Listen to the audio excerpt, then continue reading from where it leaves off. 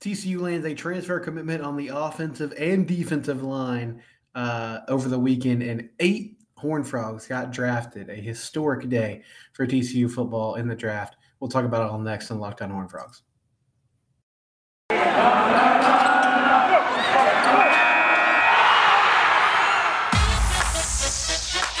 You are Locked On Horned Frogs, your daily podcast on the TCU Horned Frogs, part of the Locked On Podcast Network, your team every day.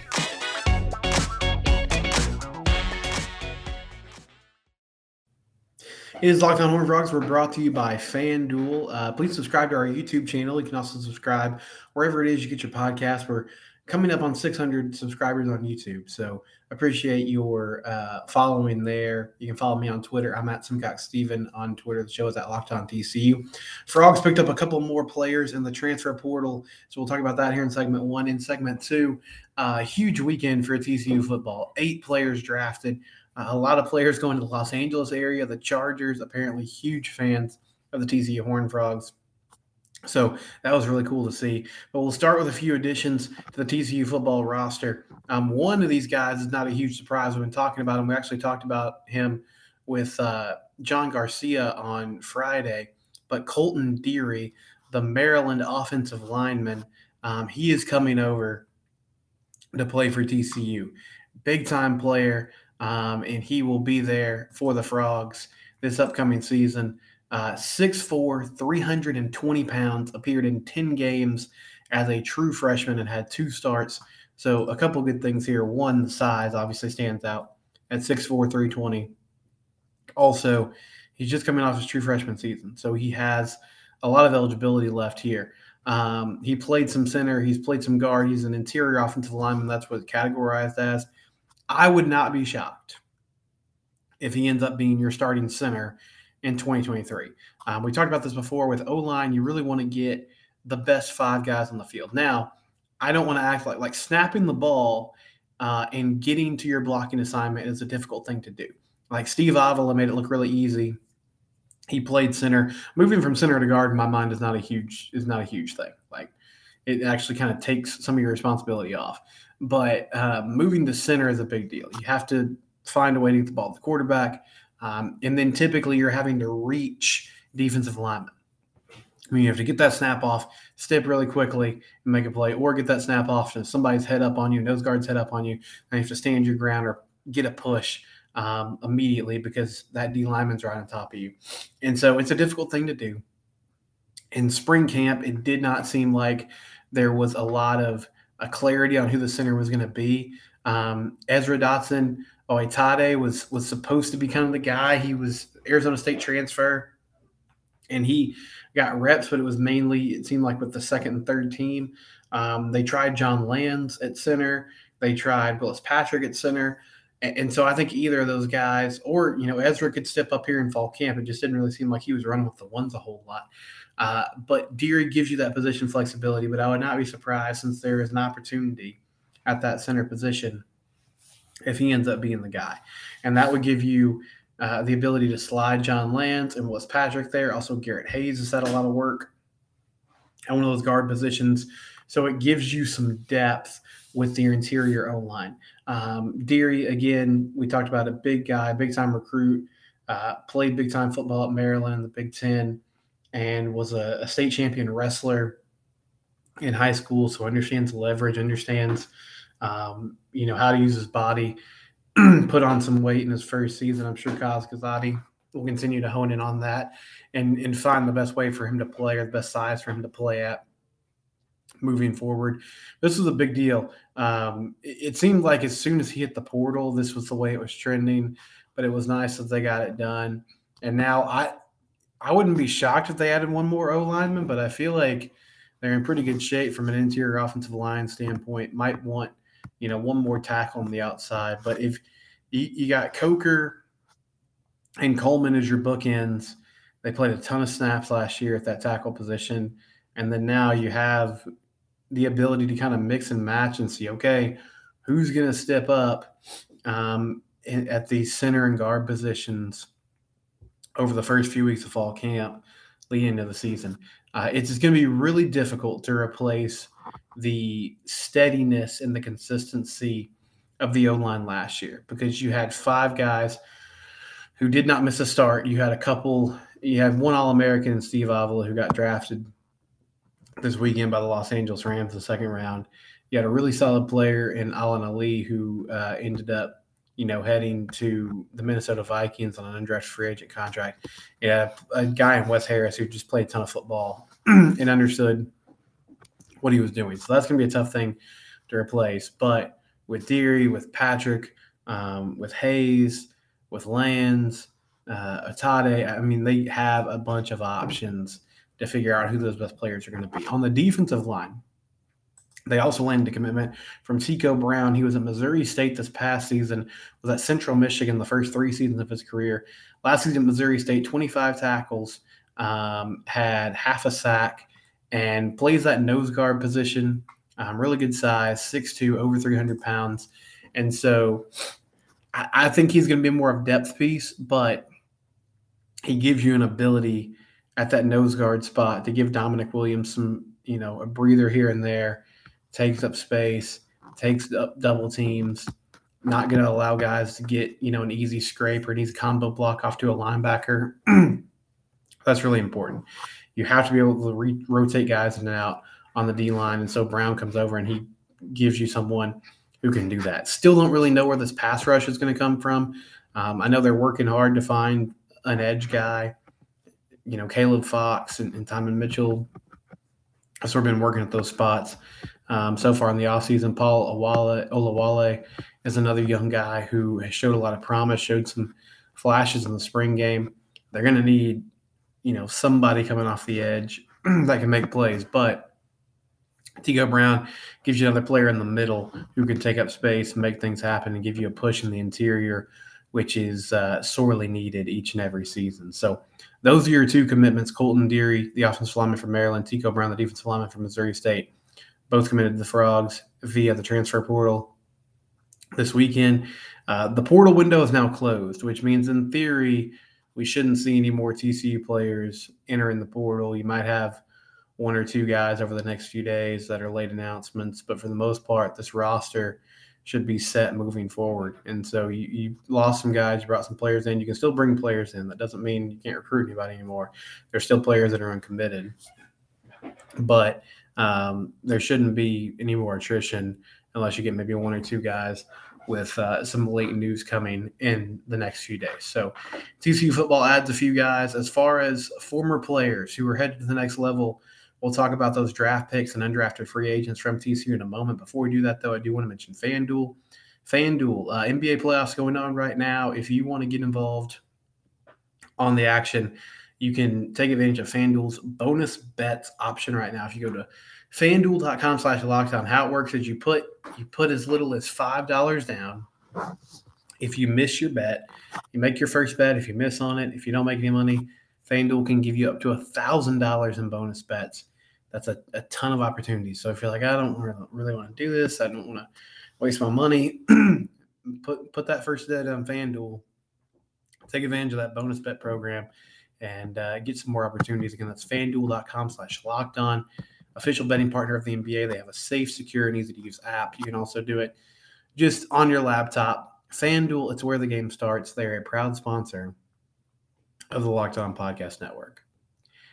So the NFL draft started on Thursday, and TCU really cleaned up in a huge way in the NFL draft this weekend. 8 TCU football players were drafted. Outstanding weekend for TCU football. It started with Quentin Johnston, who went in round 1, picked 21 to the Los Angeles Chargers. There was some speculation that Quentin might end up, really late first round or even the second round. But he ends up as one of the first wide receivers off the board, going to the Chargers. He gets to learn from some great players like Keenan Allen to Mike Williams. I'm so excited for Quentin to get to play with Justin Herbert. I mean, I talked about this in the Locked On Spotlight, his player spotlight, which is up on the YouTube channel if you want to check it out, Locked On Horned Frogs YouTube channel. But I said, it'd be great if you could end up with somebody with a huge arm. And I mean, with the exception of maybe Pat Mahomes or Josh Allen, nobody has a bigger arm than Justin Herbert. And so he can make plays down the field. He can catch the ball, and they'll find ways to get him the football. Also, the Chargers, they have a good creative offensive mindset. So I think they're going to move him all over the place like TCU did last year and try to give him chances to get the ball in his hands and make plays after the catch. He doesn't come in necessarily as the dude, like with a ton of pressure on him, but Keenan Allen has dealt with a ton of injuries over the years. And so it is a chance for him to step up and kind of be the new face there for the Chargers. Really excited for Quentin.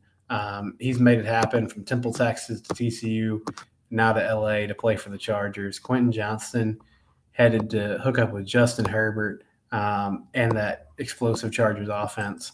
That should be fun to watch. Steve Avila went off the board next in round 2, pick 36 to the Los Angeles Rams. Steve, in my mind, is the most NFL-ready player. I think he's going to slide in and immediately from day one be an impact guy. He's my best bet to be like a 10-year pro. Was outstanding his entire college career, 3-year starter, 2-time All-American. You can play that guard position, you can play the center position, big body, good feet, moves well, understands leverage, understands how to use that strength that he has. Should be fun to watch him. For a Rams team that really struggled along the offensive line last year, they're trying to bounce back after a tough season. But 2 years ago, they were Super Bowl champions. And so good organization there. Obviously, Sean McVay, outstanding coach. And so he lands there in Los Angeles as well. That was sort of the theme for the night. But the next guy off the board in round 3 was Kendre Miller. And he goes to the New Orleans Saints. And so he'll be a good 1-2 punch there with Alvin Kamara. Saints kind of moving on post Drew Brees. And Kendre, I think there's a great chance for him to be a outstanding running back in the NFL. He has such great contact balance. Rarely goes down the first time he gets hit. He understands, where the hole is. He understands how to make explosive plays. I think he has more speed and explosiveness than people give him credit for. We saw that especially in that Texas game where he broke off that huge touchdown run. Should be fun to see him working in that Saints offense. And I think he'll have some good opportunities there behind Alvin Kamara as someone who can come in and spell him from time to time. Darius Davis, before Darius, Dylan Horton, round 4, pick 109. He goes to the Houston Texans. So good for Dylan. Great story. Safety that went to New Mexico, ends up coming to TCU, changing his body and becoming a defensive end. We saw the strength and the ability to get to the passer, especially late in the season and in the playoffs against Michigan. And so he joins that D'Amico Ryans led Texans team. Will Anderson was also picked up by the Texans. Dylan, I think if he can sort of figure out, some more consistency on what pass rushing moves to use, get a better feel for the nuances of the position, I think he'd be a successful player. At pick 125, also in round 4, Darius Davis to the Chargers. And I was surprised Darius went this high, but somebody hit me up on Twitter. I'll try to find who that was. And basically said, you can't teach that kind of speed. And that's true. And that's what the Chargers talked about. They were intrigued by the type of speed he had. That was Andy Swain that said that to me on Twitter. When I mentioned that, I was surprised Darius went that high. But I think the fact that he went in round 4 tells you that the Chargers are not just going to use him as a special teams kick returner, right? He is going to be part of their offense, whether that's, in jet sweep situations, trying to find creative ways to give him the football, or your more traditional short passes, that type of thing. I don't think he's just going to be kick, punt, return player if they used a 4th-round pick on him. In round 6 and pick 182, Travius Hodges-Tomlinson, also to the Los Angeles Rams. So he ends up in LA as well with Steve Avila.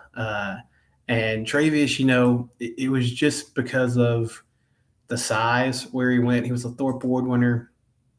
He was a great corner in college. He was a lockdown guy. I think he has a good chance of being someone who can play in, nickel packages in the slot, guard those smaller wide receivers. But I'm going to bet on Travius Hodges-Tomlinson because he, from the jump, has been a dude. Like I remember a true freshman, he came in because of injury, had to make some plays. And then from 2020 on, he was the best corner on this football team, ended up being the best defensive back in the nation this past season. And, he's one of those dudes, if he was just a little taller, he would have been a higher draft pick. But I'll bet on him to make this happen. D winners in round 6 to the San Francisco 49ers. He'll get to learn from a great defense there in San Francisco. And, they showed his pick six against Michigan, their Twitter account did, when they picked him. Should have a good chance to make the roster there. And then finally, Max Duggan in round 7, picked 239 to the Los Angeles Chargers. Probably waited longer than he thought he was going to, but he ends up at the Chargers, which I talked about Justin Herbert earlier. Good guy to learn from.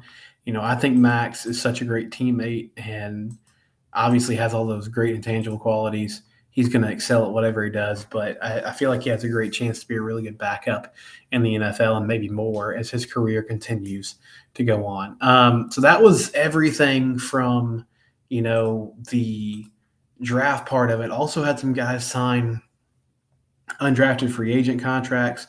I know Allen Ali ends up in Minnesota, where he'll be on an undrafted free agent contract. Tay Barber with the Tampa Bay Buccaneers. Tay had so many clutch catches in his career. I imagine he's the guy that's going to catch some eyes when he's there at camp in Tampa Bay. Gunnar Henderson got a camp invite with the New Orleans Saints, so he didn't sign a contract necessarily, but they're going to give him a look. The Saints are. And then Luau Lugak, he got a camp invite from the New York Giants, I believe. And if I'm missing anybody, let me know in the YouTube comments. But that's all I saw as far as undrafted free agents. Oh, Amari DiMercato headed to San Francisco as an undrafted free agent. And so all those guys will have a chance to impress in camp. And if they don't make the team they're on, then hopefully they can put on some film in the preseason that would lead them maybe to another spot. We're going to wrap up with some baseball talk and a few other spring sports that are entering the NCAA tournament. That's coming up next on Locked On Horned Frogs. Okay, so TCU baseball played Texas this weekend, and because of the weather, they actually play their final game of the series today at 1 o'clock. But unfortunately, the Longhorns have already won the series. They won the first 2 games. One Saturday, I believe that final score was 8-5 over TCU. And then on Sunday, won 3-2 in a crazy situation. TCU had first and third, one out in the bottom of the 9th. Chance to tie it. Logan Maxwell swings to the first pitch, hits a shallow fly ball into left field. Porter Brown caught it and makes the throw. It wasn't a fantastic throw. It was a little off the line, actually.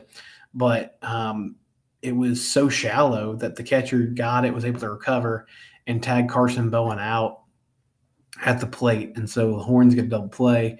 They win 3-2, and TCU is now 7-10 in conference play. I saw Kendall Rogers from D1 Baseball say that they are in danger of being out of the tournament at this point if they can't turn things around.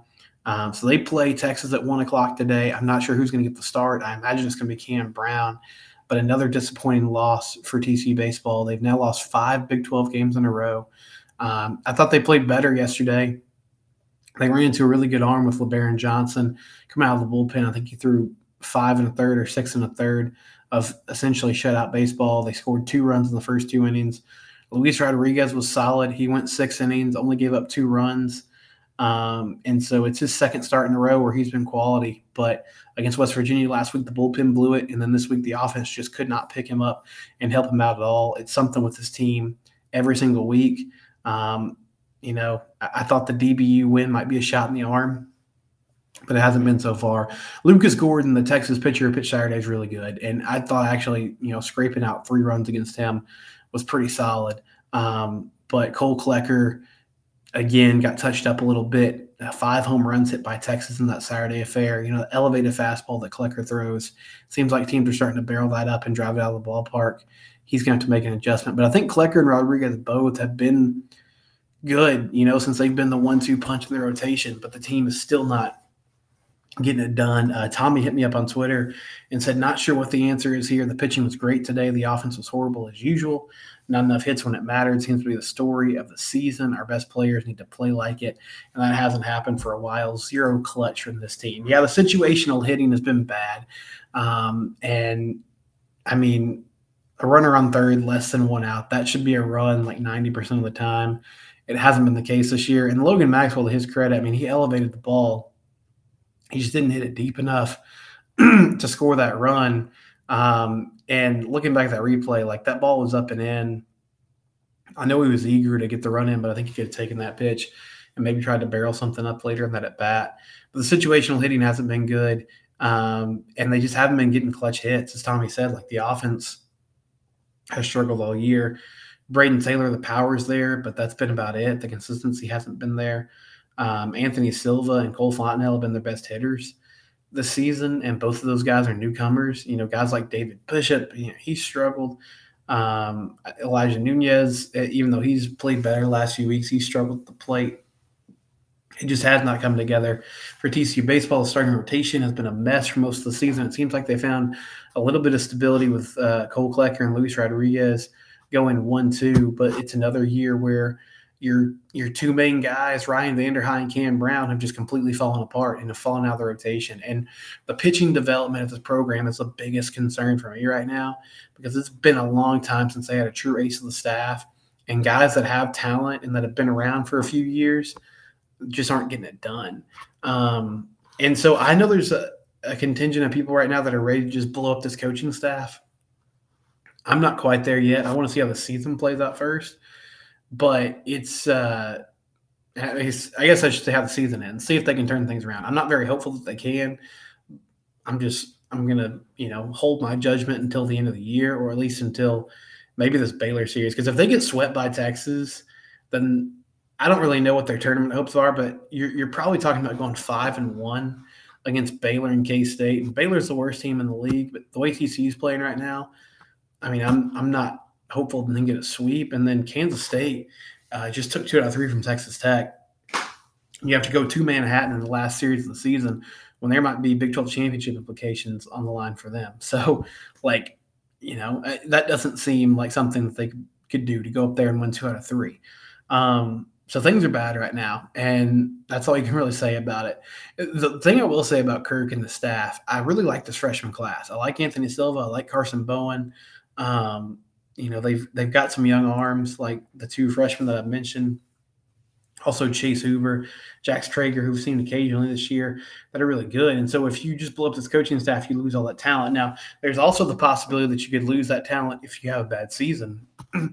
But that's kind of what I'm holding on to as far as the future. But if you just totally bottom out in here and completely miss the tournament, then that's a tough conversation to have. And some tough conversations need to be had at the end of the year, because this season has just been a disaster, and they've completely underachieved. So we'll see if they can turn it around starting today against Texas when they play the Horns at 1 o'clock. A couple more things. TCU Beach Volleyball. They start the NCAA tournament on Wednesday. They are the number 2 seed in the NCAA tournament. There's 16 teams in the tournament. And so a chance for the Frogs to win a national championship. If you don't know much about the sport, TCU has been, number 1 and number 2 for the majority of the season. And they have a legit chance to win it all. They've lost 2 games this year. One of those games was to Grand Canyon, who's actually in their conference, and they could play Grand Canyon in round 2 potentially, because they're the 2 seed. Grand Canyon is a 7 seed. They'll play Stanford in round 1. And the other team they lost to is the 1 seed UCLA, but they would not play UCLA until a potential national championship game. So good luck to them as they start the NCAA tournament. Also, TCU men's tennis selection show tonight. I presume they'll be the number 2 seed in the country as well, right behind Texas, who will be number 1. And David Roditi and his squad have a good chance to go all the way. So those are some spring sports that are actually excelling, and we'll follow their tournament runs closely over the next couple of weeks. This has been Locked on Horned Frogs. I'm Steven Simcox, your host. It's your team every day.